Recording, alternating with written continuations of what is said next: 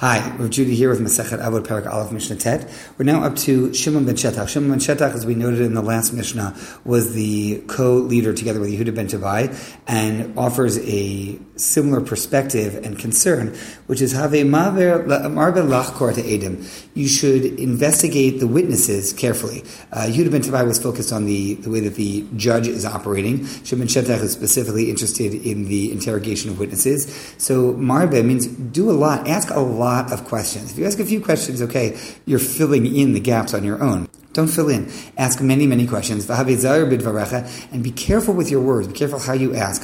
Lest from your words they learn to lie. And this, again, is the notion of being careful not to tip off the person that you're asking what it is that you're looking for. This can apply both in the legal setting. It applies in the laws of kashrut.